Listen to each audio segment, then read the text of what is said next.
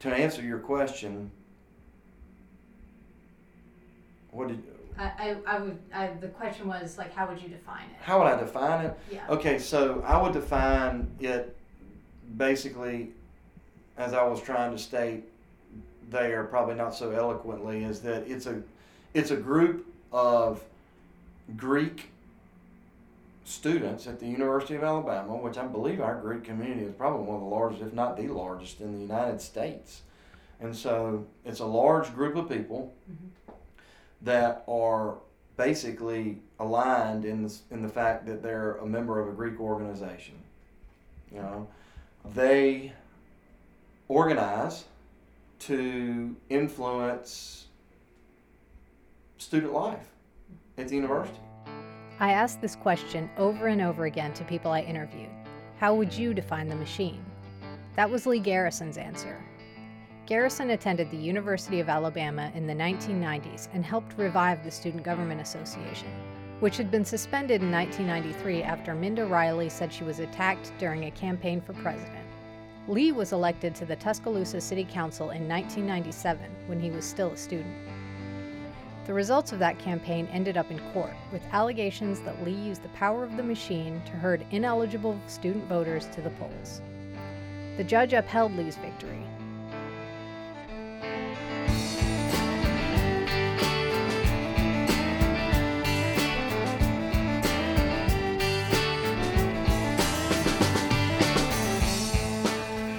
In Lee's opinion, the machine is just another special interest group. Nothing nefarious or sneaky. I'm Amy Yurkinen, and you're listening to Greek Gods, a podcast about the machine, a shadowy group that controls campus politics at the University of Alabama. On this episode, we'll hear from Lee and other members. And I'm your co-host, John Archibald. I'm a columnist at AL.com and Reckon. Here's my definition of the machine. It's an elite group of elite people who have controlled student life on and off campus for more than a century, that has groomed students for success in the real world, for success in politics, and for generations of win-at-all-costs deceit. Another definition comes from Keely Mallory. She resigned from the Elections Board in 2017. After my time on the Elections Board, I can say with absolute certainty that the machine is a thing. How I would describe them is basically their main purpose is to keep the Greek system kind of at the forefront of politics or policy on campus. And in and of that definition, that's not necessarily wrong. The problem with the machine comes is the secrecy, the fact that they don't want to say they are a group. They won't register like all the other student groups on campus who do have a specific agenda. They stay hidden and they let a lot of different factors influence it, but a lot of their behavior and practices are deemed illegal, as we've seen this past election especially. But I would say they're just a group that tends to think they're above the rules and will do whatever they can to get their candidate in office. A coercive and oppressive organization designed to be a voting bloc. However, its tactics and the way that they treat its members, that's not simply a voting bloc. When you have people in sororities, you have to verify your voting after you submit it. You know, that's pressuring people to vote. That's offering gift cards or cases of beer or free whatever to your members after they vote. That's not fair, and that's not just a voting bloc. There's so much more to it to that. In the first episode, we met two young women vying to become SGA president at the University of Alabama. The third candidate, Price McGiffert, said in a public debate he was not supported by any certain organization at the University of Alabama when asked whether he was backed by the machine. For a long time, it wasn't necessarily clear the machine was even a thing. Reporters at the Crimson White had been trying to expose it as a political force since the 1930s, but members refused to acknowledge its existence. That's changed in recent years. A 1992 expose in Esquire named Theta Nu Epsilon the most powerful fraternity in America. More and more students now acknowledge the presence of a Greek-led voting bloc, though they disagree on its virtues. Here's Steve Flowers, a former state representative and political columnist who attended the University of Alabama in the late 60s and early 70s. And its inception, it was a I don't want to use the word clandestine, but it was underground. It was not pronounced. Over the years, the Crimson and White, the student newspaper, and as well as state papers, I mean, a lot normal, AL.com, have done stories about the machine. So it's really no more than just a political party now. I mean, it's been exposed so much, there's no privacy to it. There were still some clandestine meetings. And clandestine is not the right word. I'd say private meetings, political party meetings, if you will. So were you a machine rep, or were you? Well, that's a good question. I'm not going to answer that one. There is still a sort of privacy, whether you were I'll tell you the concept, though. When I arrived in 1969, you automatically are a member of the machine by being a member of a fraternity. I was a member of the Sigma Nu fraternity, which was a prominent political fraternity, mostly from guys from southeast Alabama. But machine would obviously observe someone who had been involved in politics, who had a possible political career, not only on campus but in the future. And there were 2 representatives from each machine house, and that may still be the way it works. Theta Nu Epsilon is the name of the fraternity. And so those 2 members would go what they call going downstairs, and they would meet in the basement of a fraternity house, and they'd have a big board, and they would pick every race in the SGA offices, and they'd pick one candidate. Theta Nu Epsilon emerged around the same time as other secret societies, such as Skull and Bones at Yale. It spread to the University of Alabama in 1915, the same year the school started its Student Government Association. Lister Hill of Montgomery was the machine's first president. A political prodigy who graduated at 20 with undergraduate and law degrees, he also became the first president of the Student Government Association. Alabamians elected him to Congress and the U.S. Senate, where he served for more than 30 years. To its supporters, the machine serves as a proving ground for political talent. Opponents say it teaches student politicians how to cheat, lessons they take into the real world of Alabama politics. Lee Garrison moved from student politics to professional politics in his senior year of college. His story picks up where the last one left off. After a string of high-profile shenanigans in the 70s, 80s, and early 90s, administrators shut down the Student Government Association. Lee Garrison helped resurrect the SGA. The machine came back with it. Lee said it's a political interest group, sort of like a PAC or a political party, and it's secret in part because college kids like to have fun. As Lee ascended to city politics in his senior year, he was accused of using the machine to get student voters registered into the polls, even those who weren't eligible. But Lee dismisses accusations of voter fraud. I believe enough evidence has been put out, to believe that it exists, okay?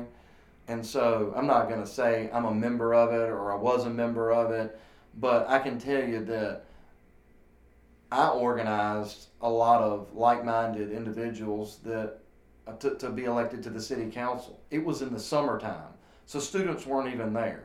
So, no, it wasn't the machine that got me elected, okay? It was my campaign team of my friends that organized, So, at the end of the day, back to the fact of the machine is that, I believe, Greek organizations, like-minded organizations, organize. The machine and the Greeks never controlled him, he said. Lee also had another point to make.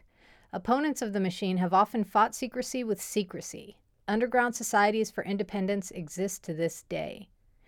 These days, it's Argentum, a coalition of independents tapped in secret to advance their own campus vision. Other groups formed in the past, and they are often just as shadowy and unaccountable as the machine.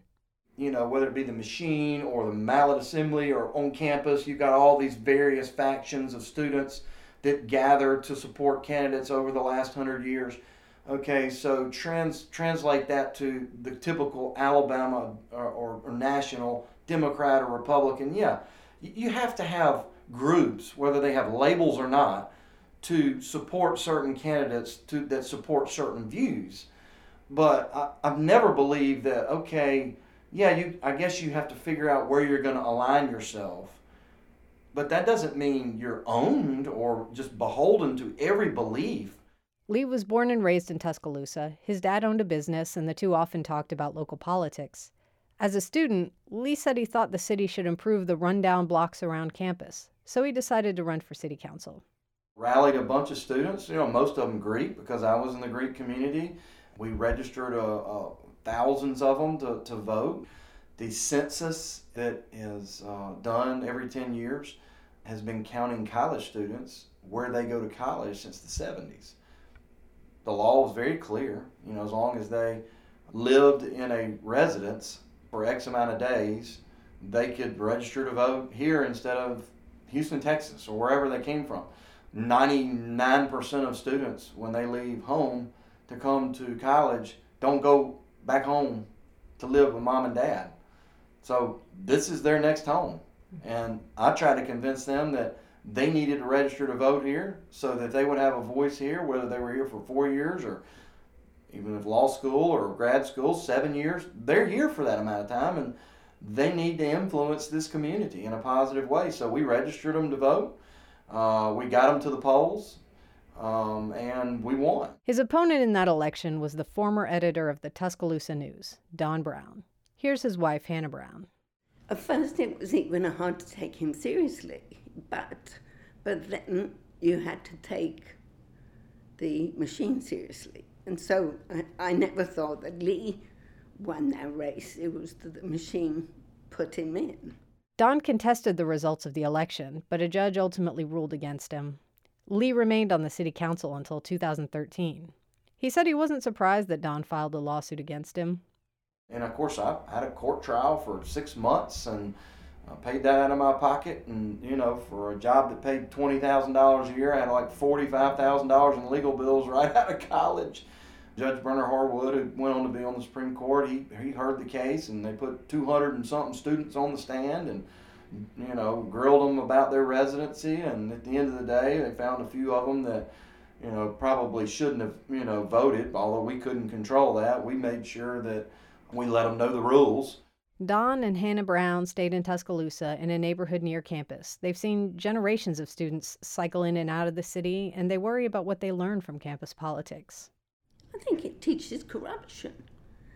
It teaches you that belonging to this tight little group is going to get you to be governor of Alabama or whatever your ambitions are, and you don't have to do it through all the reasonable channels.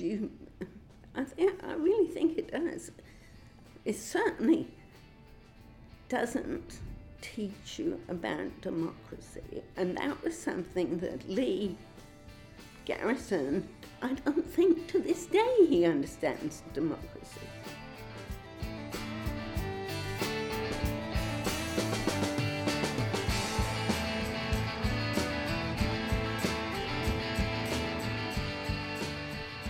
The machine quickly returned to dominance.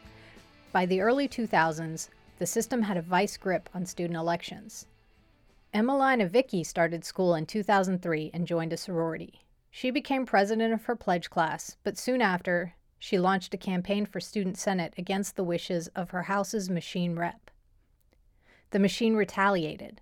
According to Emmeline, they told her sorority sisters to freeze her out. Then she started receiving threats. Yeah, that was one of the hardest parts, I think, was, being told that the machine rep had a meeting with my pledge class without me there, and her telling my pledge class that it's in their best interest to not interact with me, not associate with me, not speak to me. And some of these people, like Lindsay Raw, one of my pledge sisters, I grew up with, from the time I was in first grade. And so, of course, she was like, this is crazy. No one's going to abide by that. But a lot of people did. And, as a little 18-year-old, approval of others, particularly people who you thought your friends, is such an important thing that, that was a pretty big blow. It hurt without question. But I think the other aspect of it was a bit scarier, which was, the threats, like the phone calls at night, you may have read that article, Yeah. You don't want to F with us, getting phone calls like that, and then having my car blocked in when I, drove around campus and parked it for a minute. Things like that were a bit more scary. Emmeline transferred to Duke after her freshman year. Her campaign manager, Emily Lumpkin, stayed another year, but it was hard. During that time, she told her story to a reporter at the student newspaper. I remember being out there campaigning and this article coming out, and everybody sort of campaigns in the same area. And so all the machine candidates were out there. And I mean, it was exciting, but it was also tense. And there's a history of violence and aggression with the machine. And so you just never know what somebody's willing to do or capable of. So I remember being kind of like simultaneously excited and afraid. I said earlier that once it started, it never really stopped. Even if it was just in my mind, it never stopped because I became paranoid. But it didn't. And I realized that, I had other things that I was going to do with my life. And staying at the University of Alabama, where I couldn't really continue to just be who I was and grow and, become a better leader and just feel confident in who I was, I needed to go. The experiences we have as teenagers and young adults often shape the people we become. This is more than just kid stuff. Both Emily and Emmeline realized the machine enforced strict codes of exclusion based on race and wealth, which damaged plenty of students who never received a single threat. Emmeline lost her taste for politics soon after she left Alabama. I do also, Amy, think that this whole experience is a lot of the reason why I decided not to go into law and not to go into politics and why to go into, to go into medicine and women's health. Because to me, this just sort of exposed all of the puppeteering in politics and how, to take Lumpkin's word, unjust things are. And it really made me want to have just a hands-on impact on people who, regardless of what they look like, regardless of their ability to pay or how much they make, that those types of things became very important to me and a lot more real to me based on this experience. The machine's influence extends off campus and has run all the way to the State House and Congress in the past. And nowhere is that clearer than in Tuscaloosa politics. My name's Kelly Horwitz, and from 2009 to 2013, I was a member of the Tuscaloosa City Board of Education for District 4. In 2013, Lee Garrison announced a run for the Tuscaloosa City School Board. He was running with a slate of candidates that included recent University of Alabama graduate Cason Kirby, who set his sights on Kelly's District 4 seat. The local Chamber of Commerce waded into the race and supported Lee, Cason Kirby, and several other challengers. More money flowed into the campaign than any other in the history of the Tuscaloosa City School Board. Kelly, the incumbent, said Garrison and Kirby recycled the same tactics used by the machine back in the 90s. Emails and messages went around to all the fraternity and sorority houses aligned with the machine. Katie Smith, a member of Alpha Omicron Pi, blew the whistle and brought the emails to Kelly's attention. Cason Kirby did not respond to requests for comment. You need to go and vote for Cason Kirby and Lee Garrison. You need to get an I voted sticker. You need to come back and put it on this sheet next to your name so that I know that you voted. And when you do, you'll get a wristband that allows you to go to these 2 local bars for free drinks. Katie just saw that as completely improper, as well as the sorority houses had signs out for Cason Kirby, which apparently was contrary to the university's own rules about political campaigning. Lee Garrison had a different take on the campaign. Students who reside in Tuscaloosa should be eligible to vote in its elections. Of course we organized, and I organized as many Greeks. Even though I was almost 20 years out of school, I tried to go by and knocked on sorority doors, and guess what? My opponent did too. And that's what doesn't get told in a lot of these stories, is that Cason Kirby's opponent and my opponent campaigned at the sorority houses and the fraternity houses as well. We saw them in there. So at the end of the day, don't be a hypocrite. I mean, we were all trying to get as many votes as we could to win the race. Blocking students from voting is no better than blocking any other group of people, he said. Students, as long as they're registered 10 days before the election and have lived where they're living at least 30 days, are legally able to vote. And so, at the end of the day, don't disenfranchise a voter. You're violating their civil rights. Now it's being flipped on you. You're the one doing wrong. Horwitz said 11 student voters registered at the same address. All day long, limousines shuttled college students to the polls. The scene was dramatically different from her first race in 2009. There was one young woman who showed up, went up to sign in, and you apparently read the paperwork that goes along with what's entailed with the provisional ballot and all the legalities, etc. She reads all this, she turns around and leaves. She comes back 5 or 10 minutes later, escorted by 2 of her sorority sisters, shaking, signs back in, and gets her provisional ballot. Wow. So that gives you a sense of, it wasn't business as usual. It wasn't just, these kids wanted to get civically involved in this school board election that they were so enthralled by and felt passionately about. I mean, they were, in some cases, literally marched to the polls and told what to do. Kelly didn't run again in 2017 when Kayson's term ended. Many of those who clash with the machine lose the taste for politics. Do students at Alabama learn the wrong lessons about politics from the machine? Does it teach them tolerance for scandal and dirty tricks, which have dogged professional politics in Alabama for years? I was a member of a Greek organization at a different university.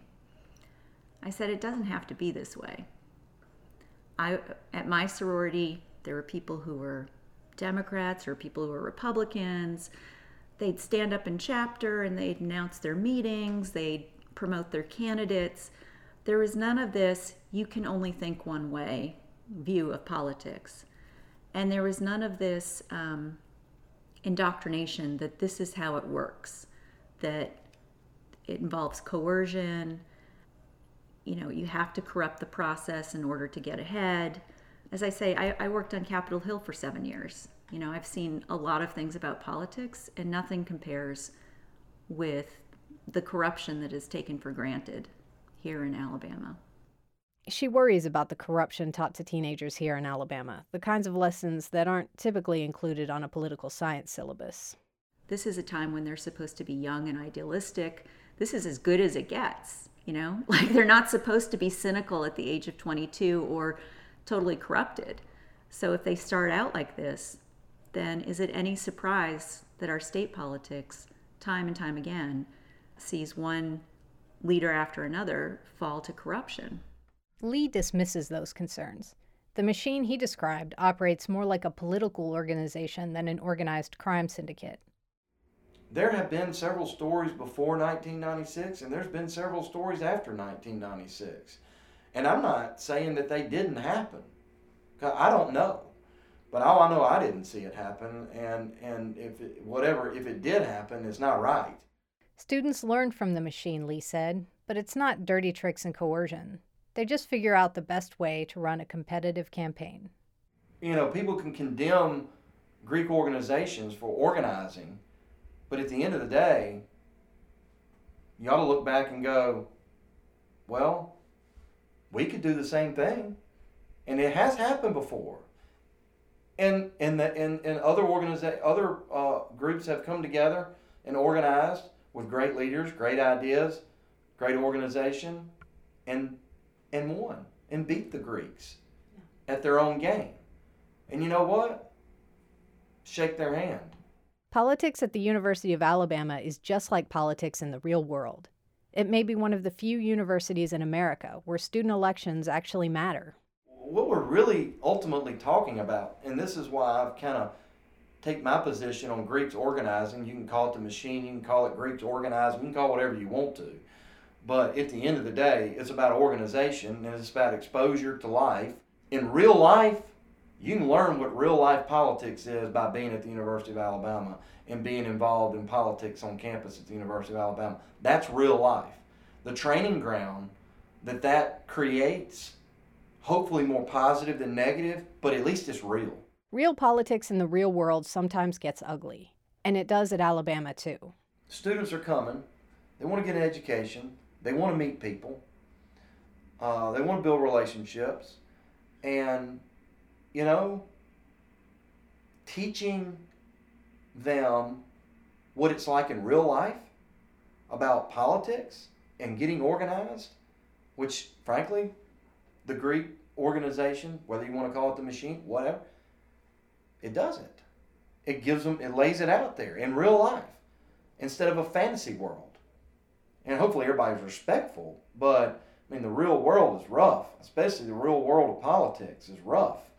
And the real world of business is rough. And the real world of marriage is tough. I mean, it's life. And so I think, frankly, at 18 years old, I want to go somewhere and throw me in the briar patch. The Briar Patch doesn't agree with all students. Alex Smith joined a sorority her freshman year and promptly started leveraging that into a campaign for SGA Senate. At first, her experience with the machine seemed innocent. Once I expressed my interest in running for the Senate seat, I gave my House representative reached out to me, and she was like, what are you thinking you're wanting to do? Do you want to pursue a Senate seat? Do you want to apply for a committee? What's your next step? I was like, I'm really interested in running for Senate. I loved getting to do legislation in first year council. And she was like, okay, give me your resume. I'm going to submit it and see what happens. Let's see if you get backed. She did get backed and rode the support to victory in an easy campaign. Official campaigning began, and I was just told to make a Facebook page. I expressed, should I be going out speaking to students? What should my platform be? Which is kind of very, pick 3 topics that you're kind of passionate about. They were just very surface level. Honestly, it wasn't anything too in depth. So I did that, made my Facebook page and had a little graphic and things like that, but didn't do any serious campaigning. And so election day rolls around, and the day afterwards we get our results back, and I had gotten one of the Senate seats for College of Arts and Sciences. And so there I was just in Senate after that. Earlier this year, someone leaked a copy of the machine Constitution. It's impossible to verify its authenticity beyond doubt, but it lays out how the system works. Representatives pledge an oath of secrecy. Breaking it can result in expulsion from the group. One of the officers, the Guardian, polices the group for leaks and breaches of secrecy. The president is called Brother or Sister Nux. They also have a designated role called the propagandist, in charge of internal and external messaging.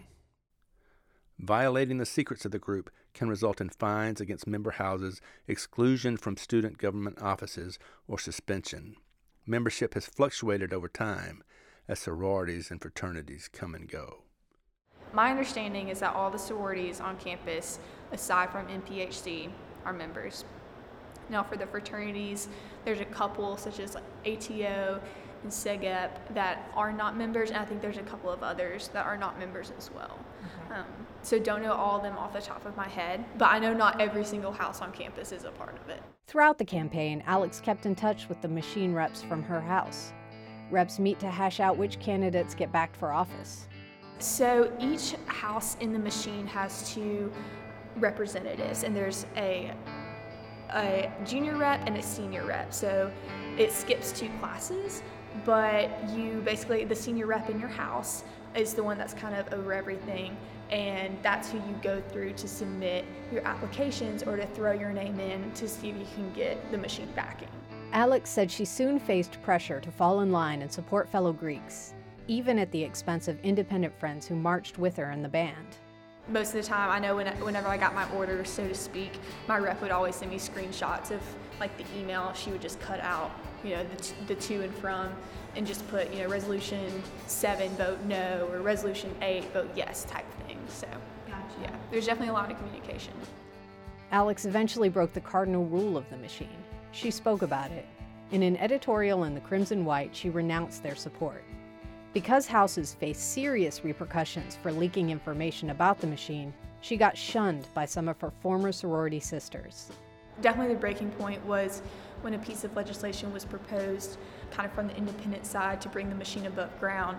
And I guess I was just kind of at that point of, why is this thing, why isn't it legitimate? Why for 100 years has it been? And I don't necessarily think the secrecy is the bad part of it as much as the tactics that they use. The way I was spoken to and the way I was treated, being told to fall in line, that I could freely express how I was feeling or my concerns or support who I just wanted to support because I thought they were the best candidate. So it's things like that, I just saw the injustices that were happening around me. And that meeting was when I wanted to raise my hand in favor of the piece of legislation, and the Speaker of the Senate refused to call on me, but he called on everyone else in the room. And so I was like, okay, well, if I can't say my piece at the Senate meeting, I'm just going to write an article about it. And so that's what I did. Lee Garrison said the secrecy is important and fun for students. It's like a secret ballot that protects machine reps when they make unpopular decisions about who should run for president. Well, Jim over here at the Deke House did, and Joe over here at the Phi Gam House did, and Jane over here at the Cape. So where I'm going with that is because the decision's made in secret, just like we make our decisions for office on a secret ballot. I think this is the same reason. Retribution. I don't like you anymore because you didn't support my person. I'm not going to do business with you anymore because you didn't support my candidate. We're not going to be friends anymore. Hopefully it doesn't get to, we're not going to stay married anymore. You didn't vote for this candidate, did you? I mean, seriously, that's a little too far, obviously, with marriage. But the friendships, and I'm not going to do business with you. I mean, I don't tell people who I vote for President of the United States. I don't tell people, I mean, sometimes I'll come out and support candidates, that I believe in. Thanks for listening to Greek Gods. It's produced by Amy Yerkinen and co-hosted by John Archibald for Reckon. Our theme song is Where the Cottonmouths Hung by the Delicate Cutters. The logo was designed by Robin Hammondtree. You can find all 4 episodes and other material on iTunes, Google Play, and at al.com/Reckon. If you like this podcast, you can follow Reckon on Facebook, Instagram, and Twitter, and sign up for our weekly newsletter. In the next episode, we're going to talk about racism and whether you can beat the machine without becoming the machine. Who wants to be the king of an evil country? Stay tuned.